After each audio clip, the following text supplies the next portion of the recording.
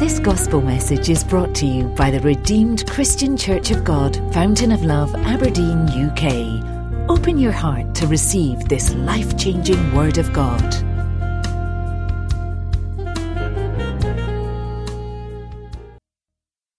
Verse 4, and we will share one or two things from the scriptures from there.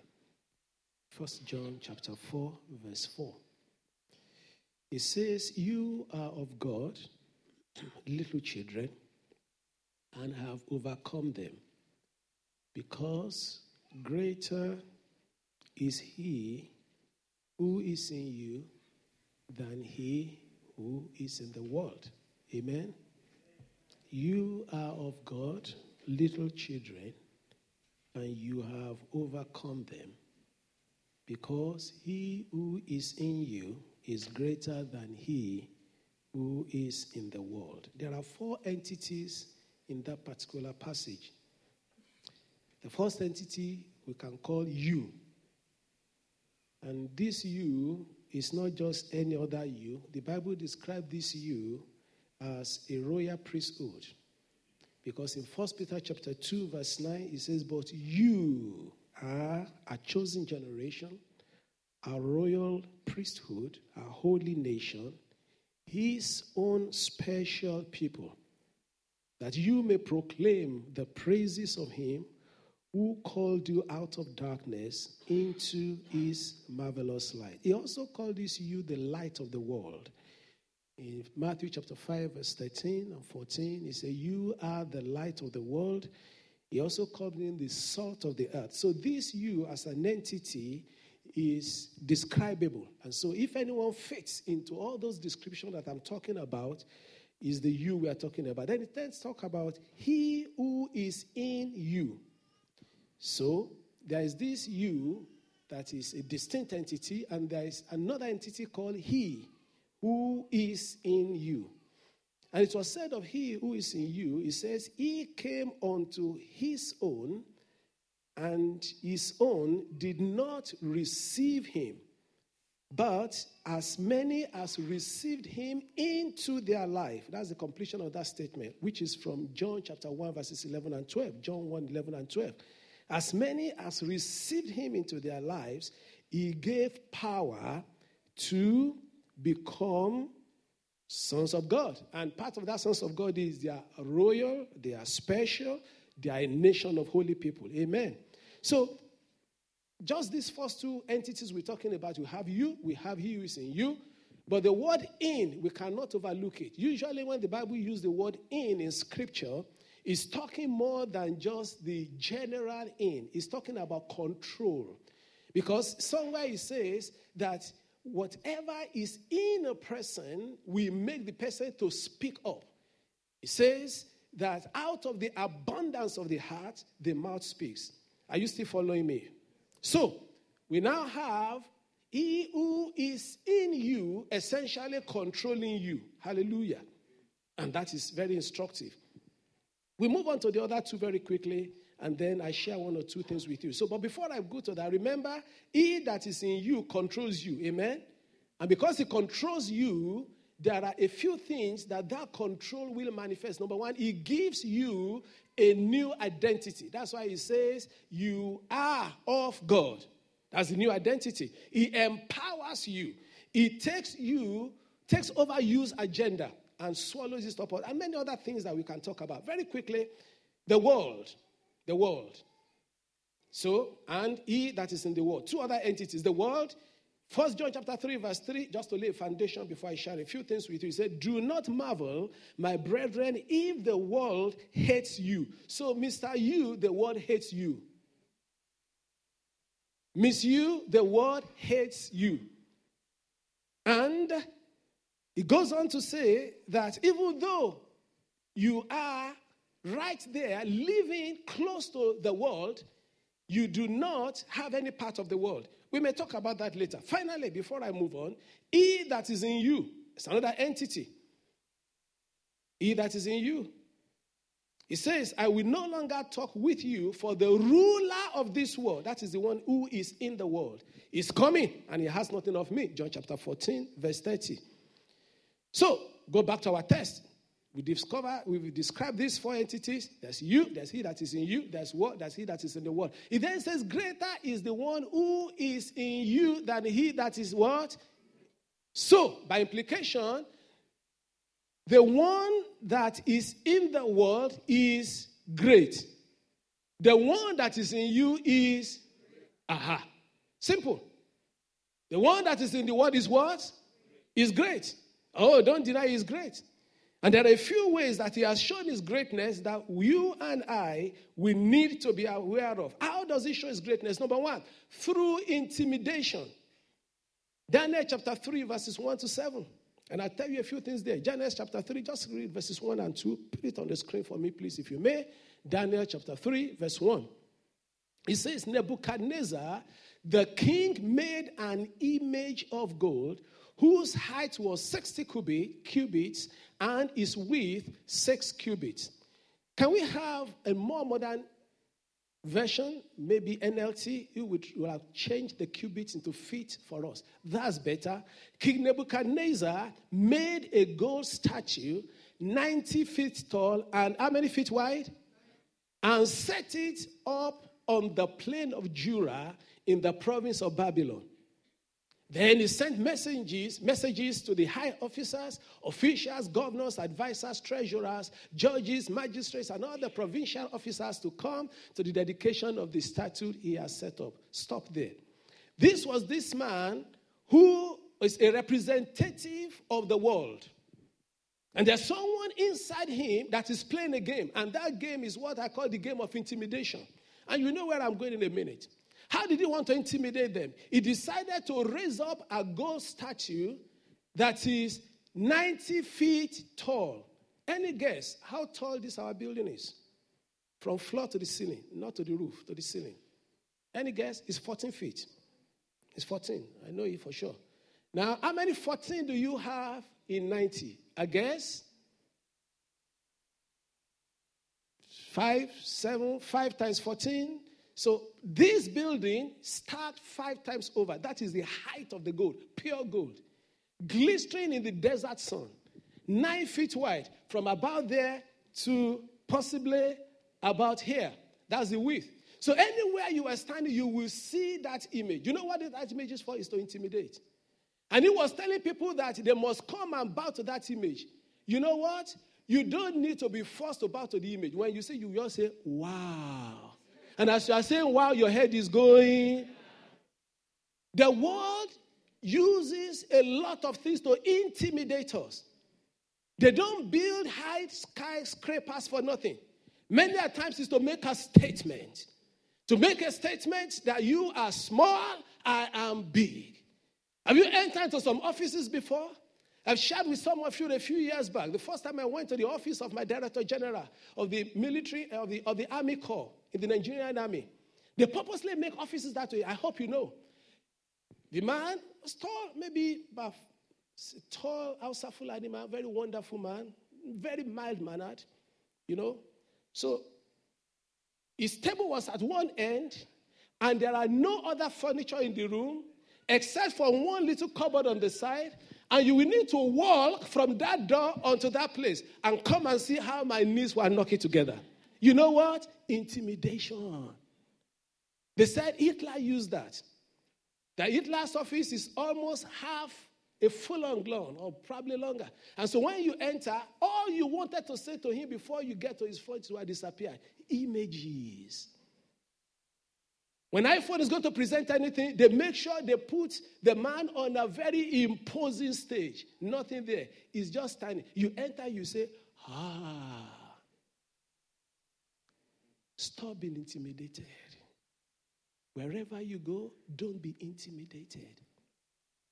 They come in very nice, flashy dresses, and they flash it simply to intimidate you. You know the reason why? He that is in you is greater than he that is in the world.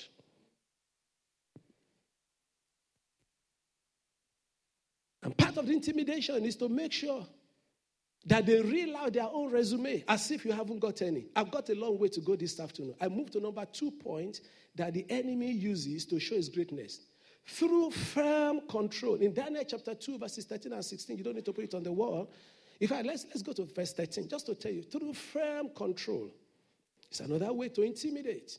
Through firm control. And because of the king's decree, men were sent to find and kill Daniel and his friend. The background to that story was that this king called Nebuchadnezzar, who was the world superpower at that time, decided to just show his power and how great he was. And unfortunately, how irrational it could be. He had a dream. He forgot the dream. And he called all his palace courtiers and all those that were working for him. He said, go and find out the dream that I dreamed and give me the interpretation. And they said, yes, please tell us the dream. He said, no, I don't know the dream. No. He said, I don't. They thought he was joking. Anyway, when they probably had a little bit of to and fro with him, eventually he said, if you don't do that within a certain number of hours, I start killing you. And that's why we go to verse 13. So the decree went out and they began killing the wise men, and they sought Daniel and his companions to kill them. Verse 14. Firm control. Don't messing around. Then with counsel and wisdom, Daniel answered Arioch, the captain of the king's guard, who had gone out to kill the wise men of Babylon. He answered and said to Arioch, the king's captain, why is the decree from the king so urgent? Then Arioch made the decision known to Daniel. And verse 16 finally. So Daniel went in and asked the king to give him time that he might tell the king the interpretation. I will mention that to you later on. When they are using firm control and intimidation upon you, there's a time for you to speak up, even if it involves losing your head. Firm control. How do they use firm control with us? They might write a very stern email unto you. That failure to comply with this one will require in the person losing their job. They put you on a special structure to make sure that they make it uncomfortable for you where you are working. Firm control. In the neighborhood, there are people that the devil is using to make sure that, we do not look up the way we should look up because he wants to exercise his control over us. But greater is he is in you than he who is in the... Number 3, very clear, quickly. How does he show his greatness? By a clear-cut agenda. What is an agenda? Agenda are things that must be done that will influence the outcome of a person's life eventually. Clear-cut agenda. This man had an agenda, and that agenda was very simple, that everyone should bow to you. Remember, just before this time, this same guy was the one that was, trying to say that he was going to bow down unto, eventually, he later on bowed down unto the God of heaven and earth. When, the dream was interpreted, later on he came out with another game again. And one agenda he has is that everybody must bow to me. The devil did that with Jesus in Matthew chapter 4. And there's always an agenda. Let me talk a little bit about agenda, folks. We all keep talking about the LGBT group, they have an agenda. We keep talking about, what other agenda we talk about? The Islamic agenda. The problem is that everybody must have an agenda. Christians, what is your agenda? Do we have an agenda? We gather here at this point. Is there an agenda? Is there something that we must see achieved? Do you have an agenda for your family? Agenda is what drives people. People are focused. Agenda drives you. Have you attended a meeting without an agenda before? It's all over the place. Maybe that's why we are all over the place sometimes. Maybe. And that's one thing I don't do at meetings. I hope you don't do it as well. After you run through your agenda, and since you love to be agendaless, you then decide to put what? AOB. And come and say AOB. I don't do AOB. The first person that advised me is Pastor Leke. He said, don't do AOB. That is agendaless. The devil has an agenda. You know what? Let's have our own agenda. Let's have an agenda for this city. Let's have an agenda for your family. Hallelujah. Let me move on. We've talked about the great one. Let's talk about the greater one. Hallelujah. Enough of the great one. Let's talk about the greater one. Now, if the greater one lives in you, how do we, and you have overcome because the greater one lives in you, how do we show or manifest or demonstrate that the greater one is in you? Amen? If you have given your heart to Jesus Christ, the greater one is in you. Can I hear a good amen to that one? Amen. So if the greater one is in you, you should act better than the one who the great one is in him. Agreed? Good. So the first thing I will expect, scripturally speaking, because the greater one is in you, is that you should act like a royal. May I take a step further? Don't just act like a royal, be a royal.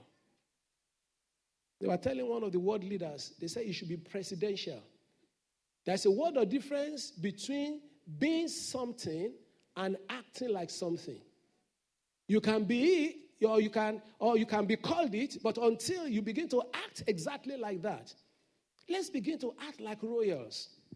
You know, when I was thinking about this, I just look at the way, thank God we are blessed in the United Kingdom. We don't need to search very far to know how royals behave.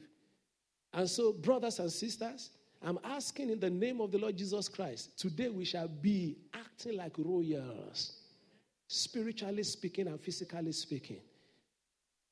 I take liberty to go through a little bit of the whole of our wonderful royal family here, depending on whether you are a royalist or a Republican. It does not matter. For the purpose of this discussion, everybody should be a royalist. Is that okay?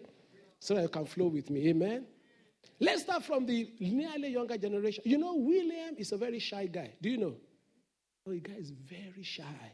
If you look at his picture right from the time the mother died, he was, bending like that, looking, while Harry was looking a little bit more, up there. But despite his shyness, that guy gets on with it. He goes anywhere, walks confidently, does things as if he owns his own place, kind of, probably partly owns it. And then he decided to marry a girl called Kate.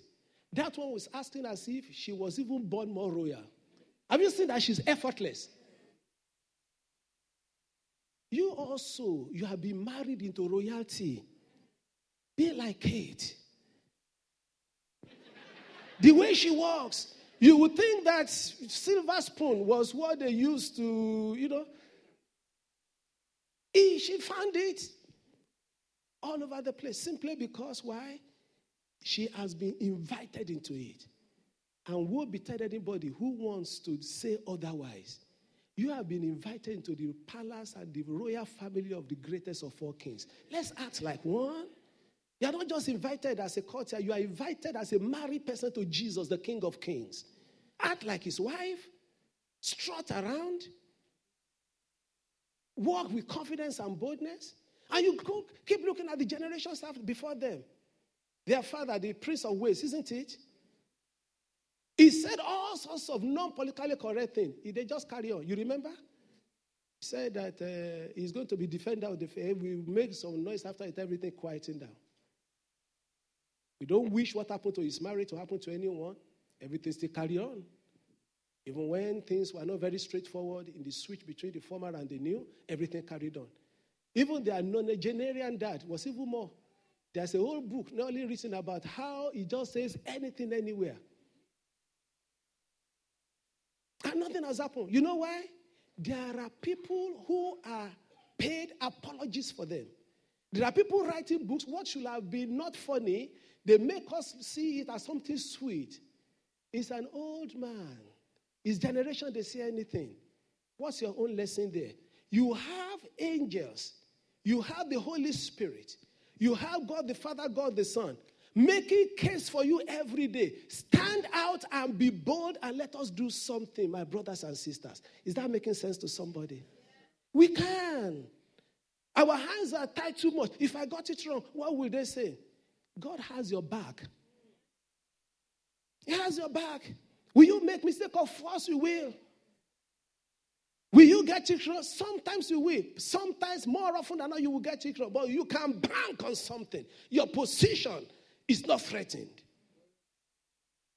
Your royalhood is not threatened. It takes more than that, your error, to threaten who you are. Greater is he who is in you than who is in the world. Step into that thing. It might look dangerous.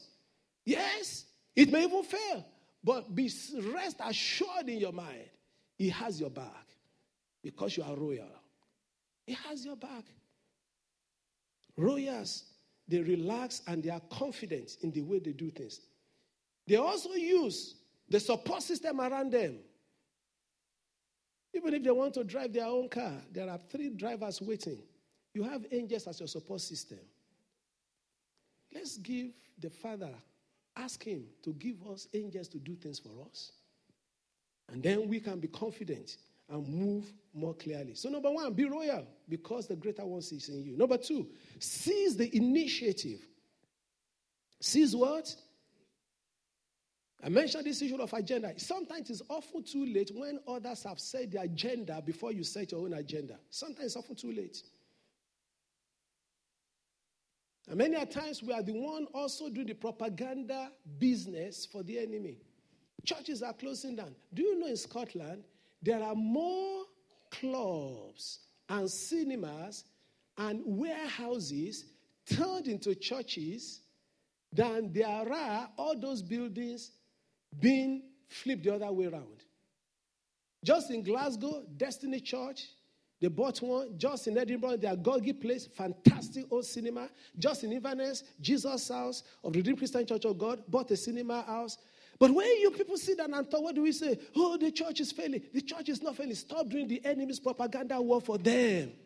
Take the initiative. Step out.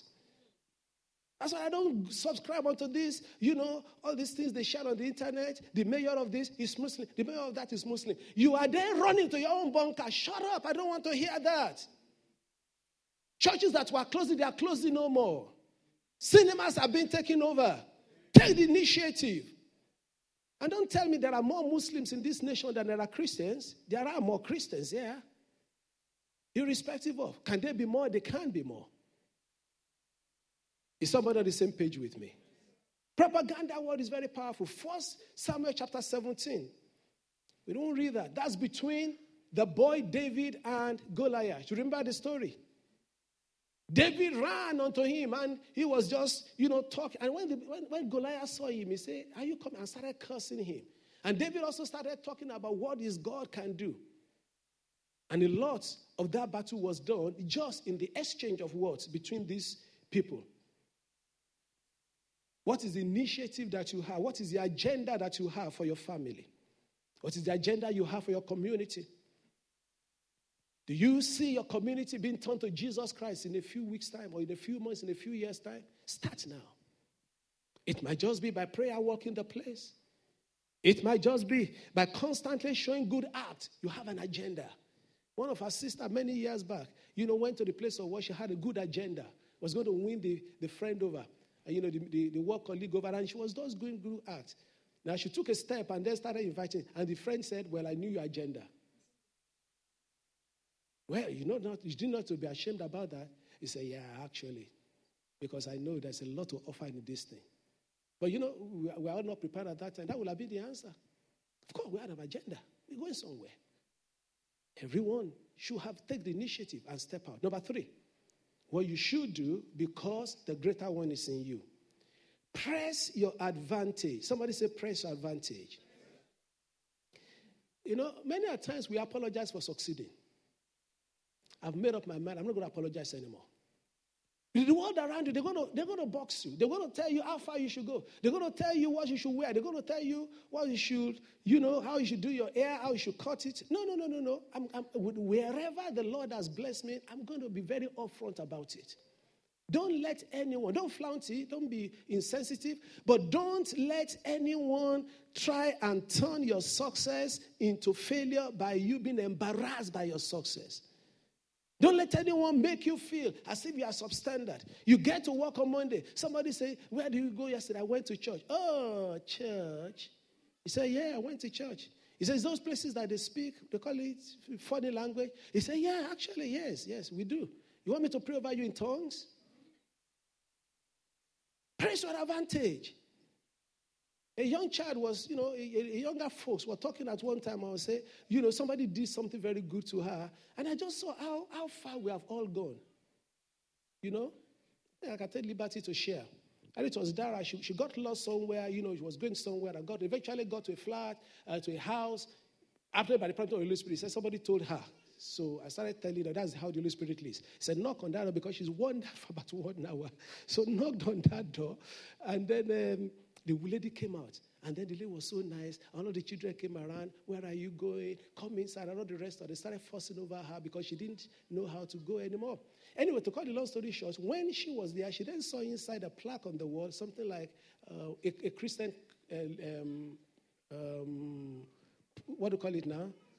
Scripture, something on the wall, all those decorations or whatever. And so she was very glad. Okay, maybe that's why they helped me. Then the catch was this. When she was then thanking them, they said, go this way, go that way, you get that. When she was thanking them, she said, thank you very much. She said, I was going to say, God bless you, but I couldn't. Now that tells you how, and how many of you will even boldly say, God bless you. Because we've come to a stage in which we have been boxed in. We've come to a stage in which we can't press our advantages anymore. They've turned our victories to loss. Do you know there is no major university in the world, top ones, that was not started by a clergyman or started by a church? Do you know Oxford and Cambridge, they were churches? That's why you had the Trinity College there. That's why you had St. Margaret College there. All those colleges, they were all Christian school. Do you know Yale was started by a pastor? Do you know Harvard was started? They've taken that away. In those places, you can't even mention Jesus anymore. Press your advantage. Press your advantage. If you don't, they will push us back. Somebody wore just a cross. That became a major issue. British Airways, you remember?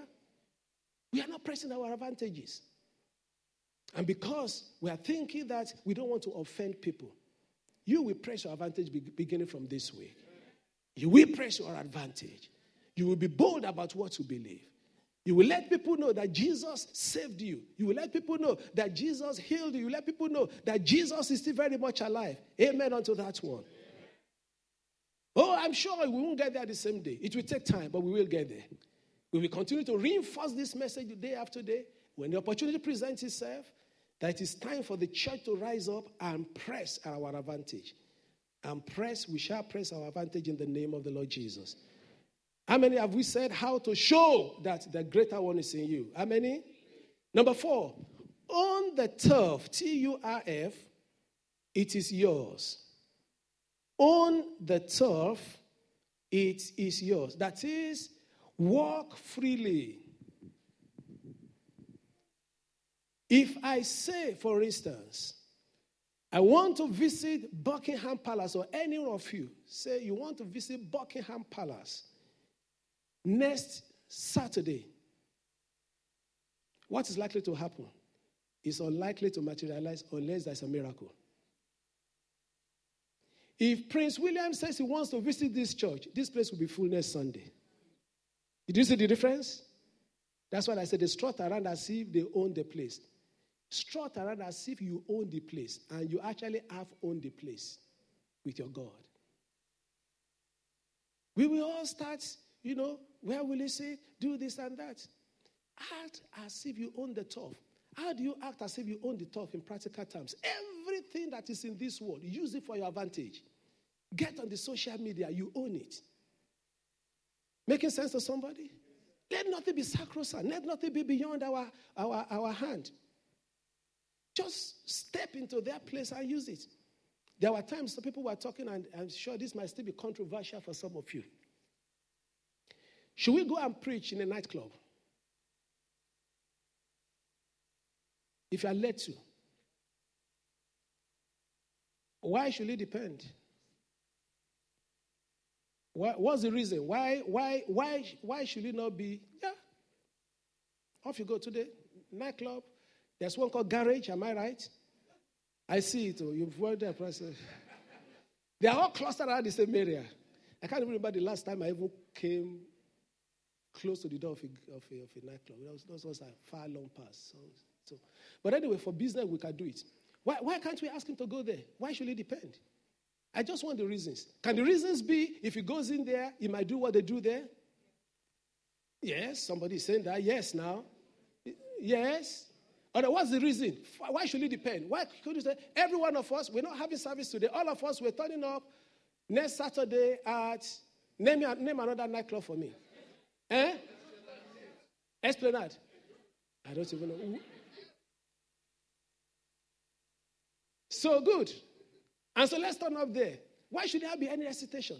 Tell me why. Tell me. I want to hear. That it can affect us, is it? And why? Why don't we? I just want to know. Please, I will echo what you say, sir.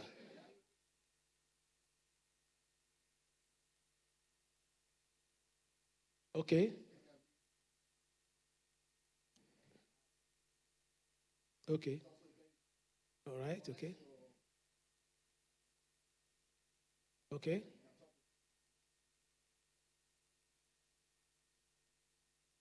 Okay. Okay, I grant you that. But knowing that it's not every time you go to a place, you open your mouth to start evangelizing immediately. You are doing soft evangelism. You want to identify with the people. You want to hang around with them. You want to, yes, I've seen eyes start popping up. You want to really hang around with them. It all comes down to the fact that I can be contaminated. Now, if somebody that is drunk comes to this church, do they get converted immediately? And so why should I go to the pub and get converted? Why should I go to the nightclub and probably get affected? Are you getting what I'm saying now? Forget about the struggling. I want to trouble your mindset. I want to trouble it today. I want to trouble it. I want to really, yes.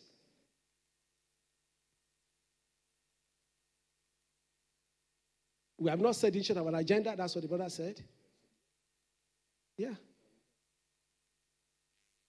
If you have an agenda, your agenda will override. Without the agenda, the suicide bomber, except the Holy Spirit really moves, that comes and bomb churches. Why don't they get struck somewhere along the way? Except God, when your God is greater to strike them on the way. They still succeed. Nothing happens to them. Initiative and agenda. Folks, if you're going to do this thing, we must walk as if, not as if, we must walk knowing that the greater one is in us. And I'm prepared to go to any length. Oh, but can I try the red light district? If you have an agenda?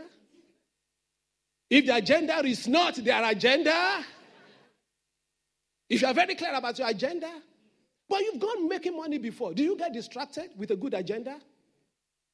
Are you there with me? I mean, you've gone on real money-making venture. You know, I know some of you, the way you are looking, you are really money. I'm not looking at any direction now. And nobody's going to stop you on the way. Even if somebody's winking at you and saying, I'm not here for that word today. I'm here for the money. Even when you are not Christian. Am I right or wrong? You've been tempted to do things. Once the agenda is clear, you will set the initiative. You will move in that direction. Is somebody hearing me? This city must be converted. Because there's a greater one that is in you and I will sit with them and chat. I've seen a few things. Remember my early days in Aberdeen, I was driving one Mazda like this. The cars I drive, they always have something in my head. Something about that Mazda is that it has been parked for almost 2 years when we bought it. And so every time I drive it, the thing will be seasoned like that. It will be smelling. I never forget it. But you know where I'm going. I'm not just throwing it around.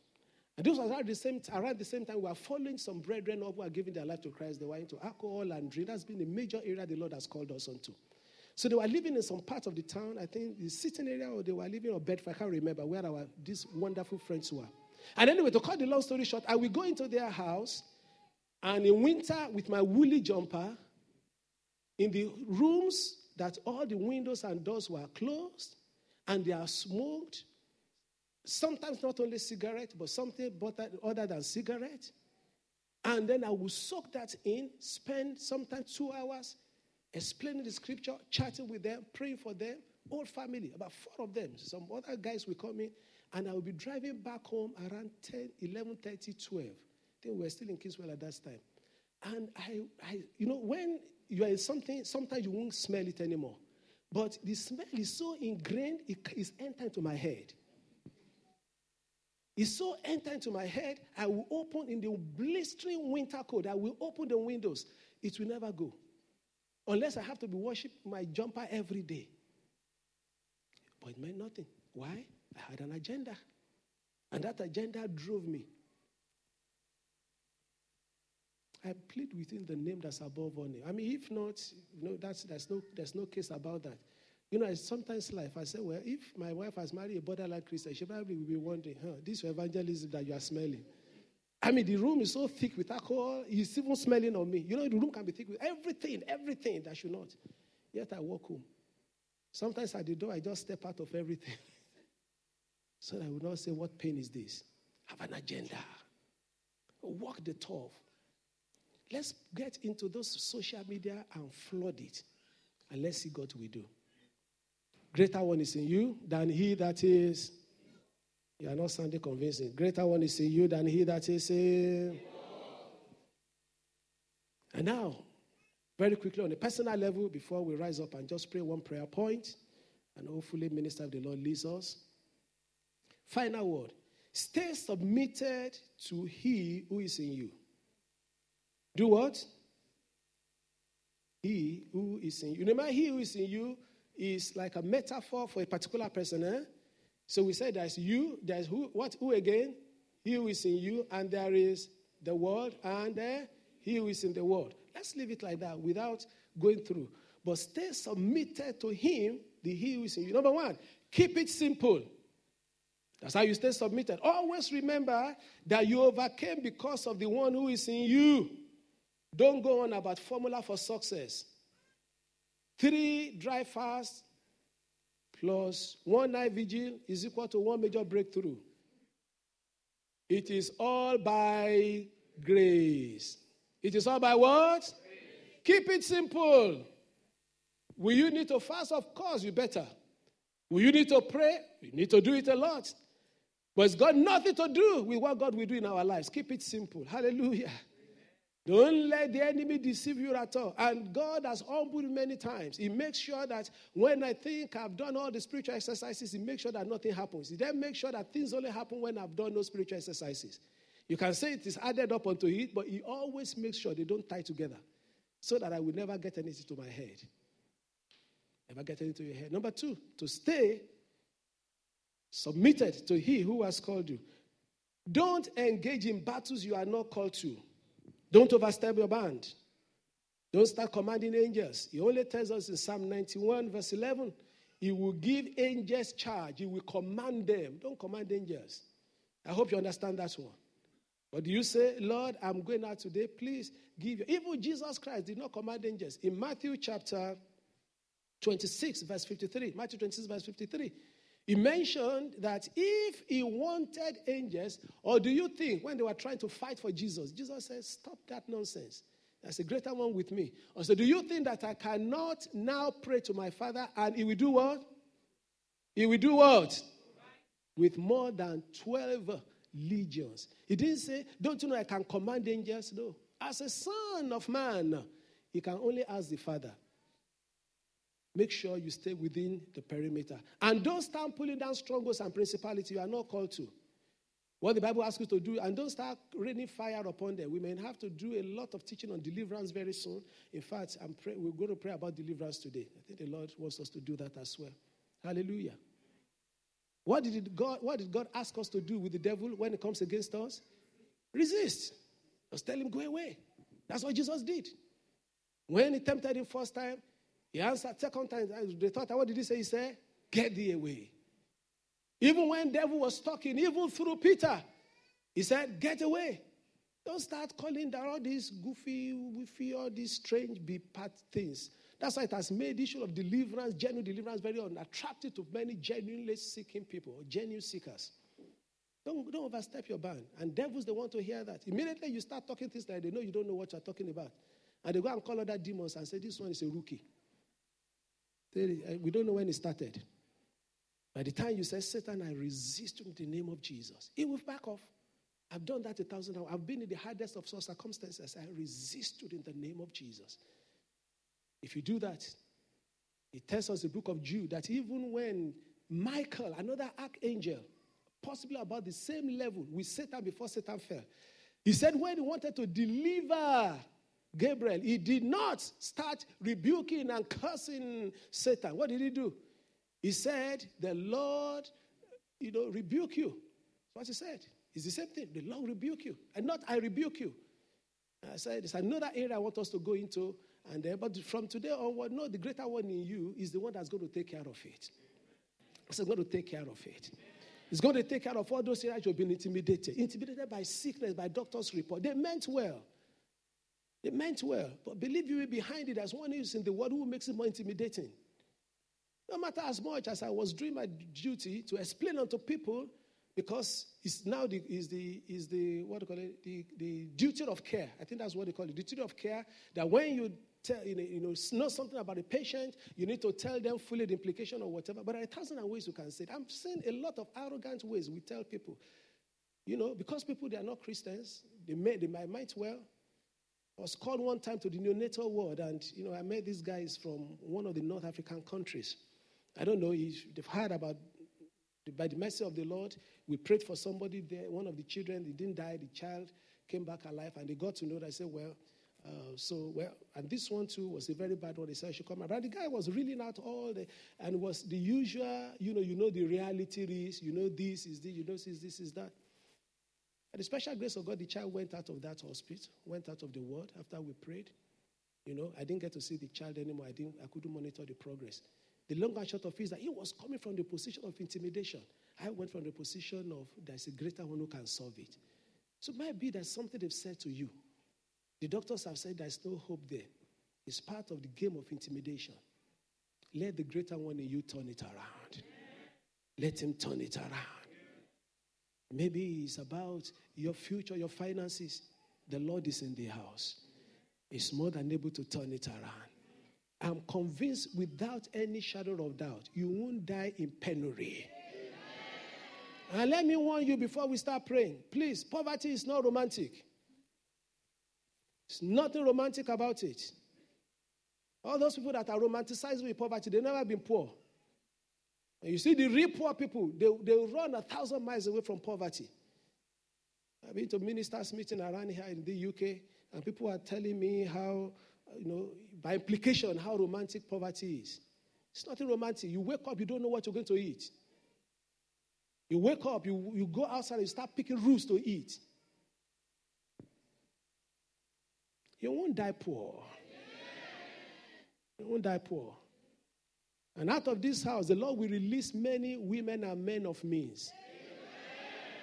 You see, I've promised you, we shall not be ashamed of our successes anymore.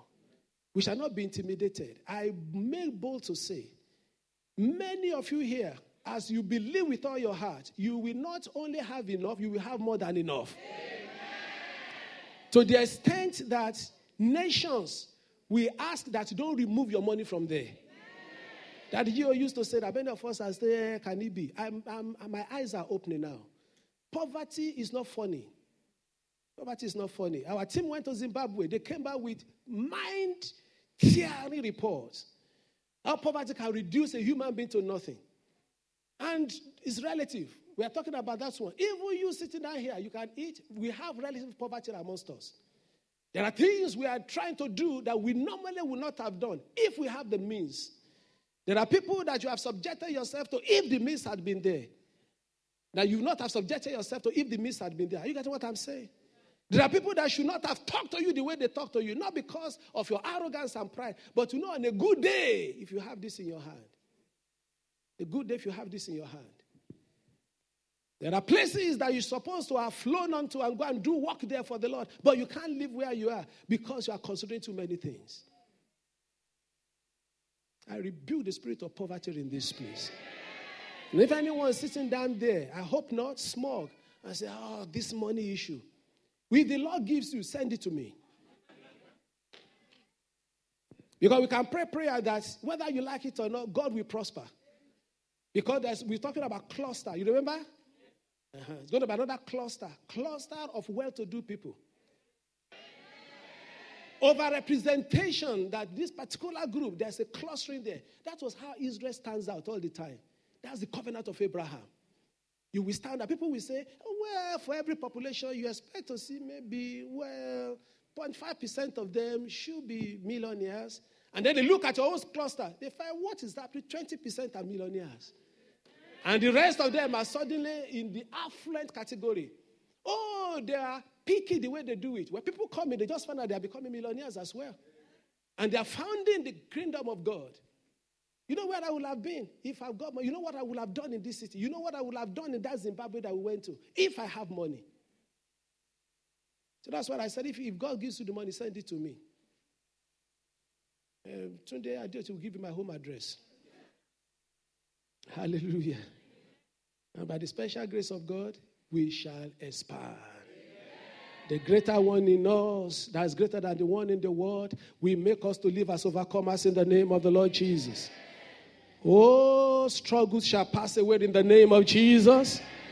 The world shall not dictate the agenda anymore in the name of Jesus.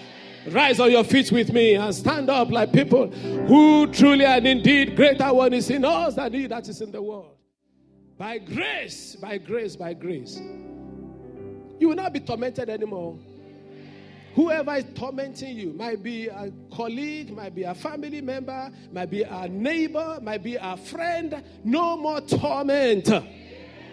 You know why? The one who is in you is greater than the one who is in the world. There cannot be two people calling the shots at the same time. Someone must be above. The one is in you is above. And that's why this afternoon, as we declare together, there be a manifestation of that glorious Spirit of Christ that is in us in the name of Jesus. You are of God, little children, and you have overcome them because he who is in you is greater than he who is in the... Hallelujah. Hallelujah. So you're going to declare over your life. Turn that to our prayer. I say, I declare in the name of Jesus. I want all of us to start at the same time, and please let's get ready. This was the matter, and as we repeat them and turn it to prayer, they will work for us. I declare in the name of Jesus that I have overcome the world. The one who is in me is greater than the one who is in the world. I'm of the royal stock of heaven, and I shall be royal in all my dealings. From now on, I shall take the initiative. I shall set the agenda. I shall be bold.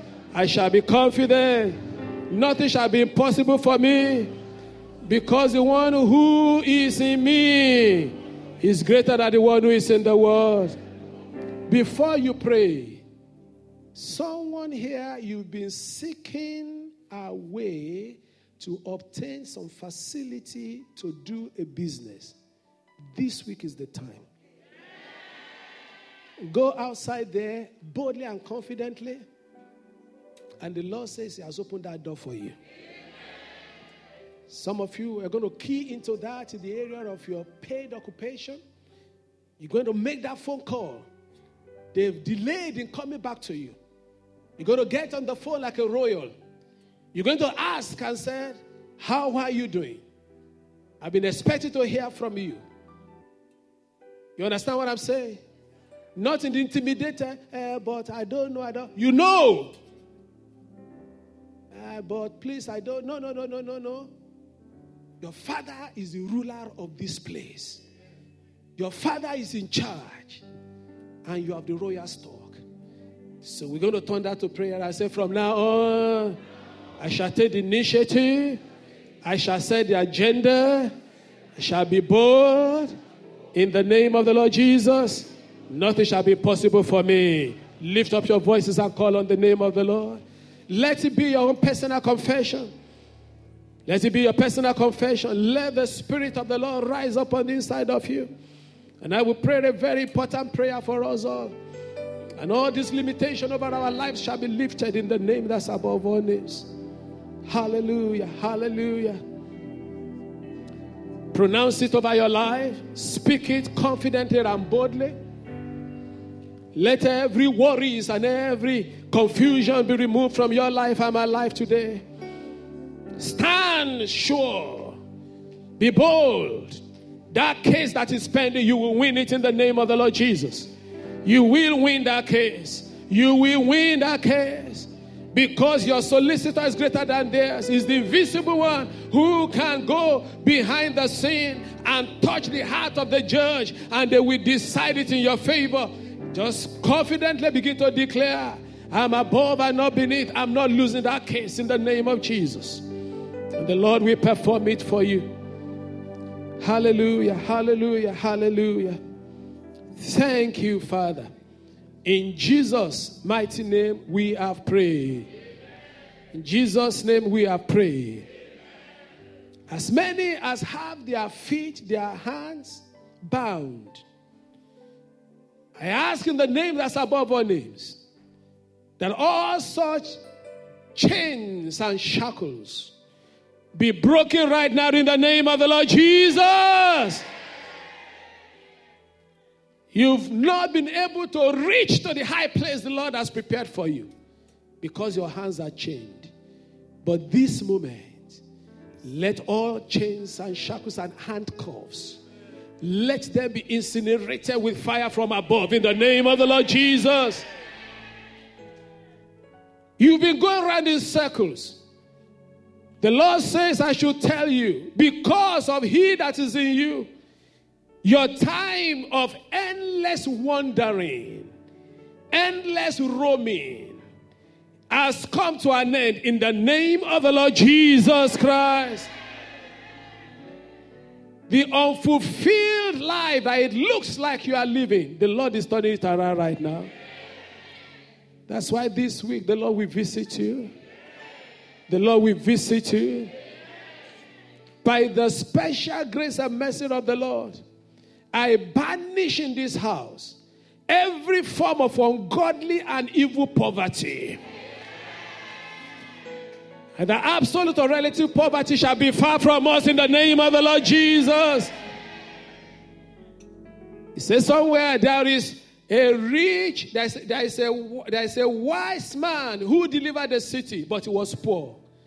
He said, after I delivered the city, they did not remember him. With all your wisdom, and there is poverty. They are not even buying it anymore. From now on, the Lord Himself will open doors of abundance unto us in the name of Jesus. Your life shall not be characterized by struggles anymore. Step into the plan and purpose of God for your life. And as those chains are broken, they will never come around your feet and your hands anymore in the name of the Lord Jesus. Your ankles are free, your wrists are free, your head is free, your neck is free, your arms are free, free to live the life of a royal in the name of the Lord Jesus. And you, that person that by virtue of marriage you feel oppressed, that oppression is ended today. I say it is ended today. You will possess that which the Lord has promised you. And the name of Jesus shall be glorified. Father, we go into this week confident. All heads up now. No more heads down. All shoulders squared now. No shoulders drooping. I've spoken, but you impart, my Lord. I've spoken, but you infuse with your power, Holy Spirit. And let everyone live without rejoicing in the name that's above all names. Thank you, Father. We know you have done it again. And we are coming back to testify of your goodness. To you shall all honor and glory be given. In Jesus' mighty name we have prayed. Come on, give the Lord praise. Hallelujah.